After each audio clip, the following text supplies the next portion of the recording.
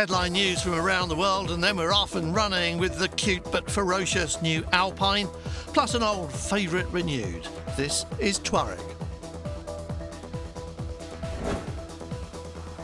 Infiniti launched Q50 in Geneva, Audi has a new S8 flagship saloon, and BMW has an estate version of the new 5 Series with an interesting capacity. As the New York Auto Show makes headlines in the USA, we're looking at the stories behind the glitzy reveals and the whizzo new models.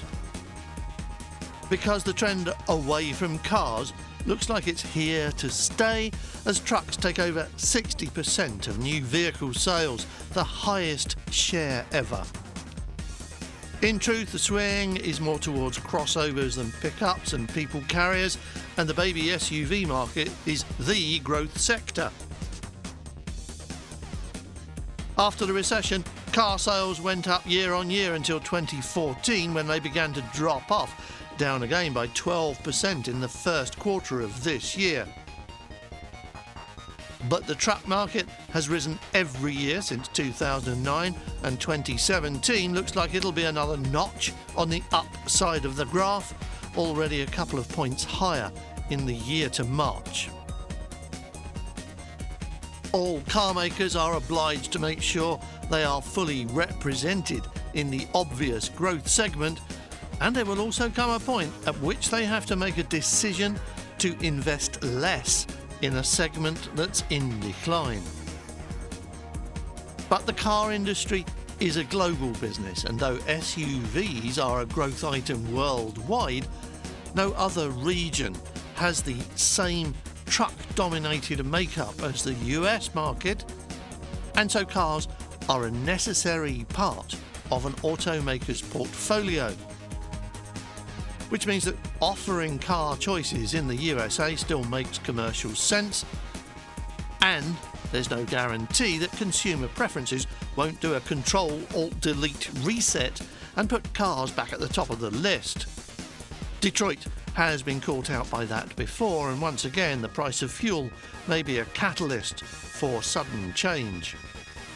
The problem is that it still takes a long time to bring new product to market in an industry which is as tightly regulated as this one, and once you've made a big reduction in capacity and ability to meet renewed demand, it can take years to get back into play. We have already ventured the opinion that GM's recent decision to get out of Europe and cut itself off from a ready supply of cleverly designed and engineered passenger cars makes excellent sense in the short term, but may have unhappy consequences in the long run. And as car makers try various ways of reviving interest in their saloons with specials and so on, Dodge does the ultimate special and releases the Challenger SRT Demon, all 840 horsepower of it. The arguments about a street-legal car that reaches 60 in 2 seconds so fast the NHRA has banned it from the strip and is priced within reach of the many rather than the few, those arguments have already begun. So is it the best thing ever, or is it an irresponsible taunt that's bound to end in tragedy one way or another and needs banning from everywhere, full stop? You tell us.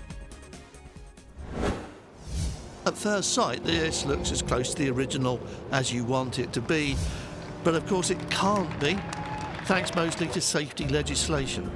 Anyway, who really wants a lightweight rocket ship with flames crackling out of the exhaust on the overrun? All of us, right?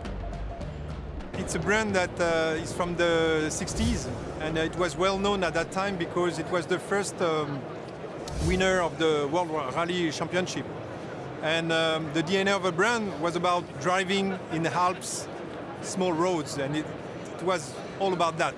The DNA of the brand is about lightness, agility, pleasure, and I think today there are so many heavy, very powerful, very arrogant cars, and we decided to go back with this more elegant, fun, and authentic sports car. I'm really happy about the popularity. Surprised, yes and no. I'm surprised in a way that, there are so many manufacturers here. There are amazing cars, a lot of public, and we are a tiny, we have a tiny car. We have a strong heritage and probably a lot of fans. But forget nostalgia, what Renault wanted was a Porsche beater for today. But when 250 horsepower plays 345 in Cayman S and 300 in the cooking version, it sounds as if the Alpine's goose is already cooked. But Renault has gone totally OCD on its weight loss programme, and this car weighs 300 kilos less than Cayman. We need to drive it, and soon.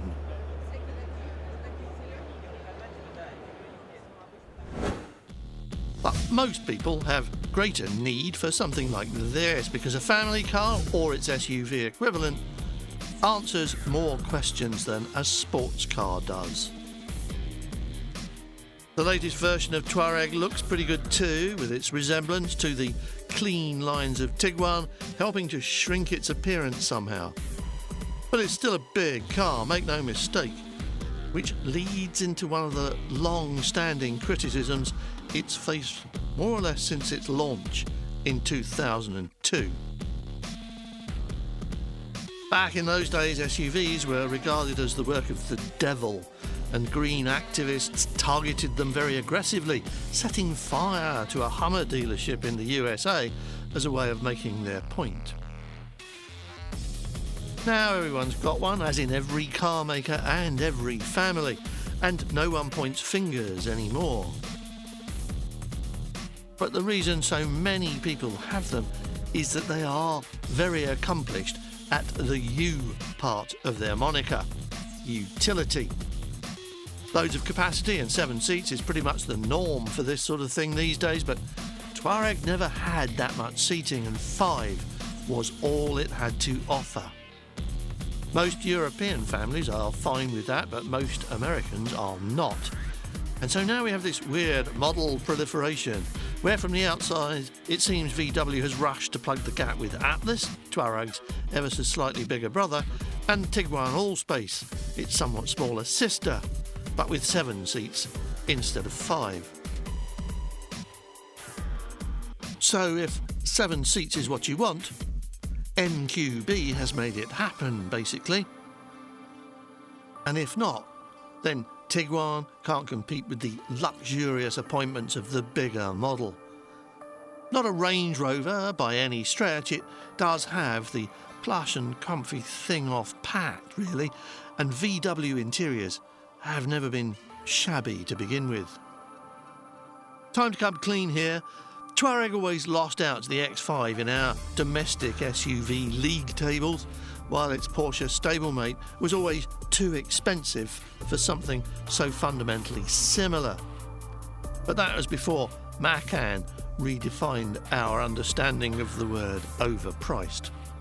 However, there are plenty of other rivals to pick and choose from, but we're going to keep it simple and concentrate on these 3 then, Touareg and Cayenne and X5. In round numbers, 45 grand, 55 and 50 respectively. That makes the Touareg seem exceptionally good value, especially because most owners will never expect it to cope with anything more challenging than this.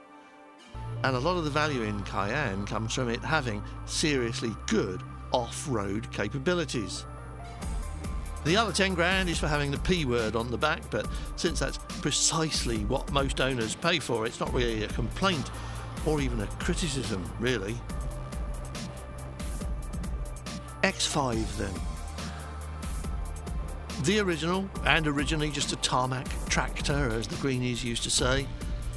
BMW saw this market long before anyone else, and we liked it better than Touareg since the first time we drove them back to back, on tarmac and then on mixed gravel.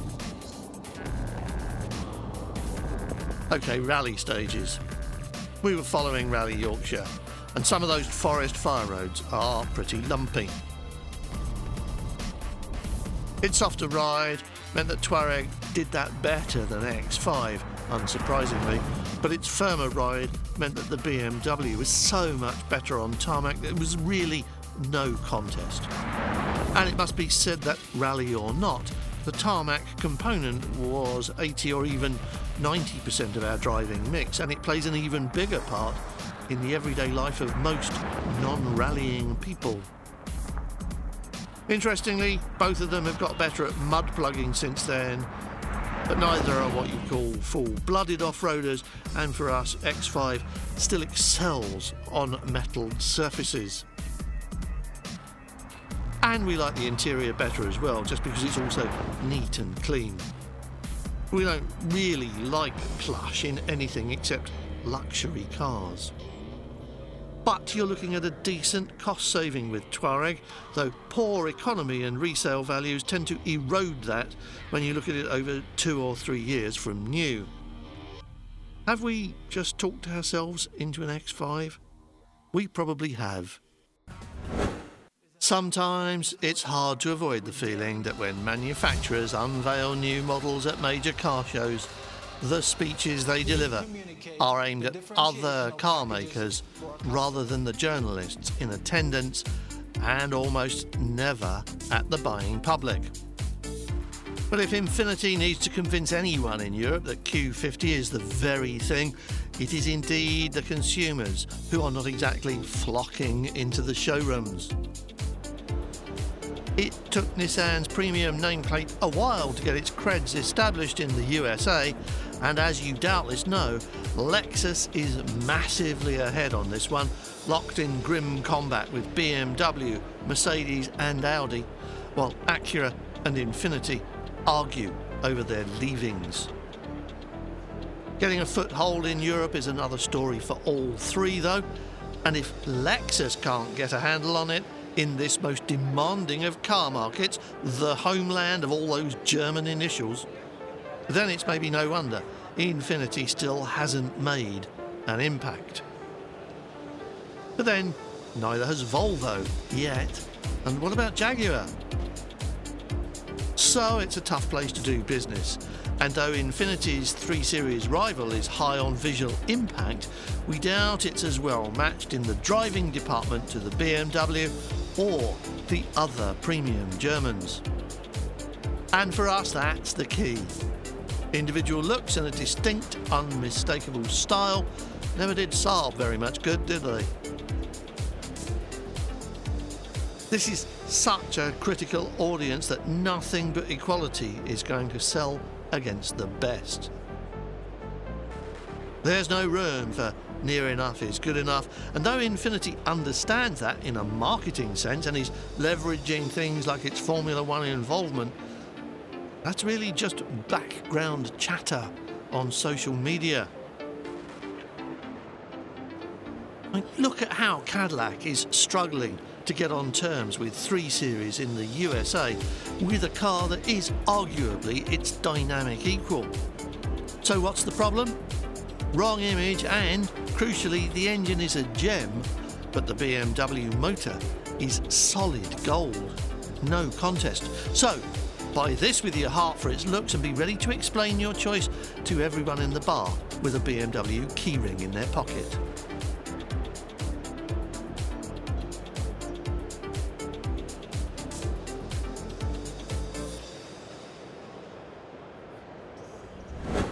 This was the new Audi S8 in Barcelona 15 years ago. Evolution, not revolution for the looks. The S designation bringing extra power, lower ride height, stiffer suspension and tougher brakes, plus every electronic gizmo in the Audi toy box.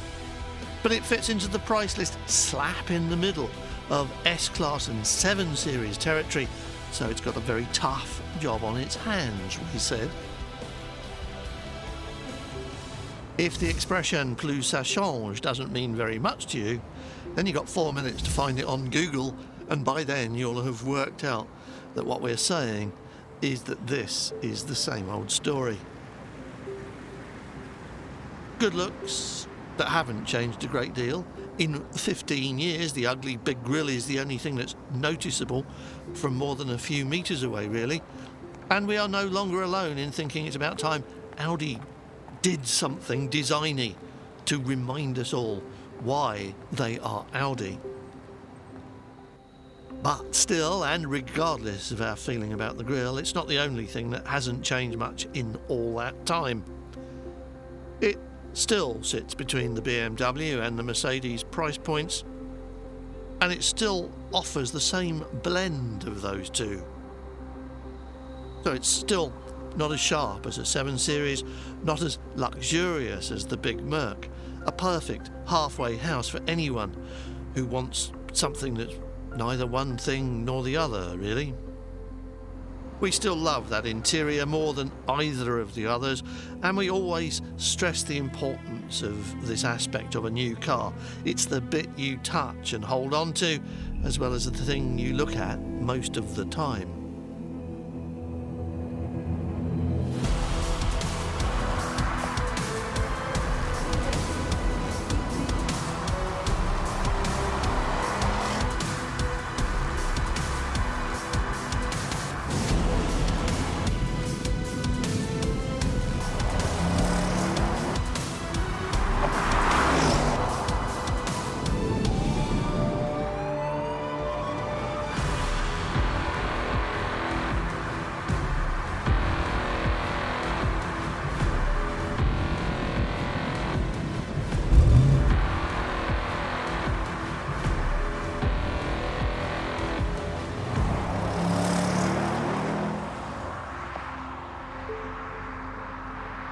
It's also got massive amounts of power.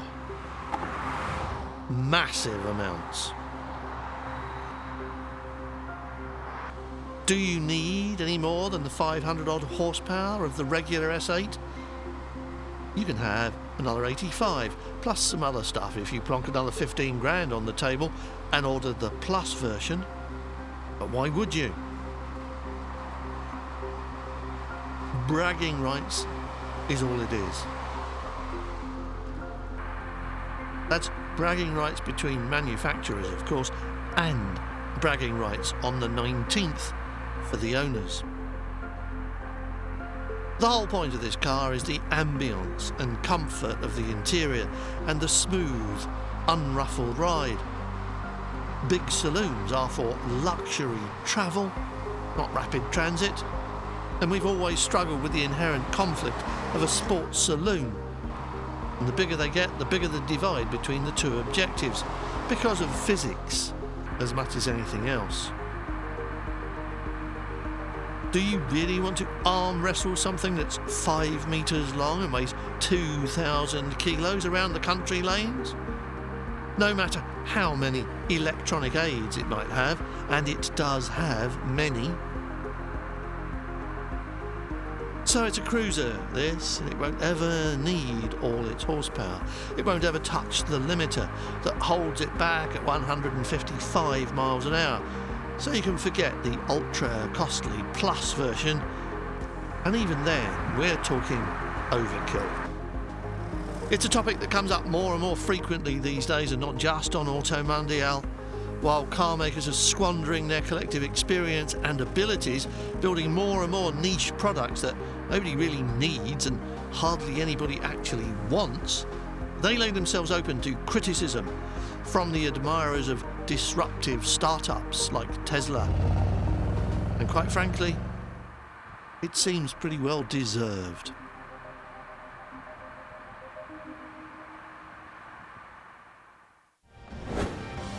Geneva this year, and BMW adds the estate version of the new 5 Series Tourer, which is, among other things, remarkably clever as well as eminently practical. Bigger than before, it seats 5 in comfort, head, legs and shoulders, and it has the benefit of a huge empty space if you want to swap passengers for payload. Interestingly, car makers describe such capacity in litres these days, and the new Touring can fit the contents of 1,700 steins of beer in the back. Before Brexit, that could have been 2,000 plus bottles of wine, which, at the recommended rate of consumption of 2 units a day would last you pretty close to 18 years. As long as you can stop it gushing out of holes round the edges, of course. We preferred the VDA system of measurement. At least then you knew how many crates went in the back. Next week, we'll bring you a glimpse of the $100,000 Lexus LC500, and we've priced it in dollars because that's who will be buying it. Americans pretty much buy as many in a month as Europeans do in a year, although the Lexus star has been waning in the West, despite the outstanding dealer experience. Here's one that's rising though. Volvo is going from strength to strength with an expanding model range in which this is a highly desirable addition, even without top-of-the-range R-Design trim. If we wanted an SUV, we'd be in their showroom tomorrow. And type Koleos into Google, and everything you get back is prefixed by Renault, which is a good thing if you work in their marketing department. It's also the final new model in the range revamp which they started 5 years ago.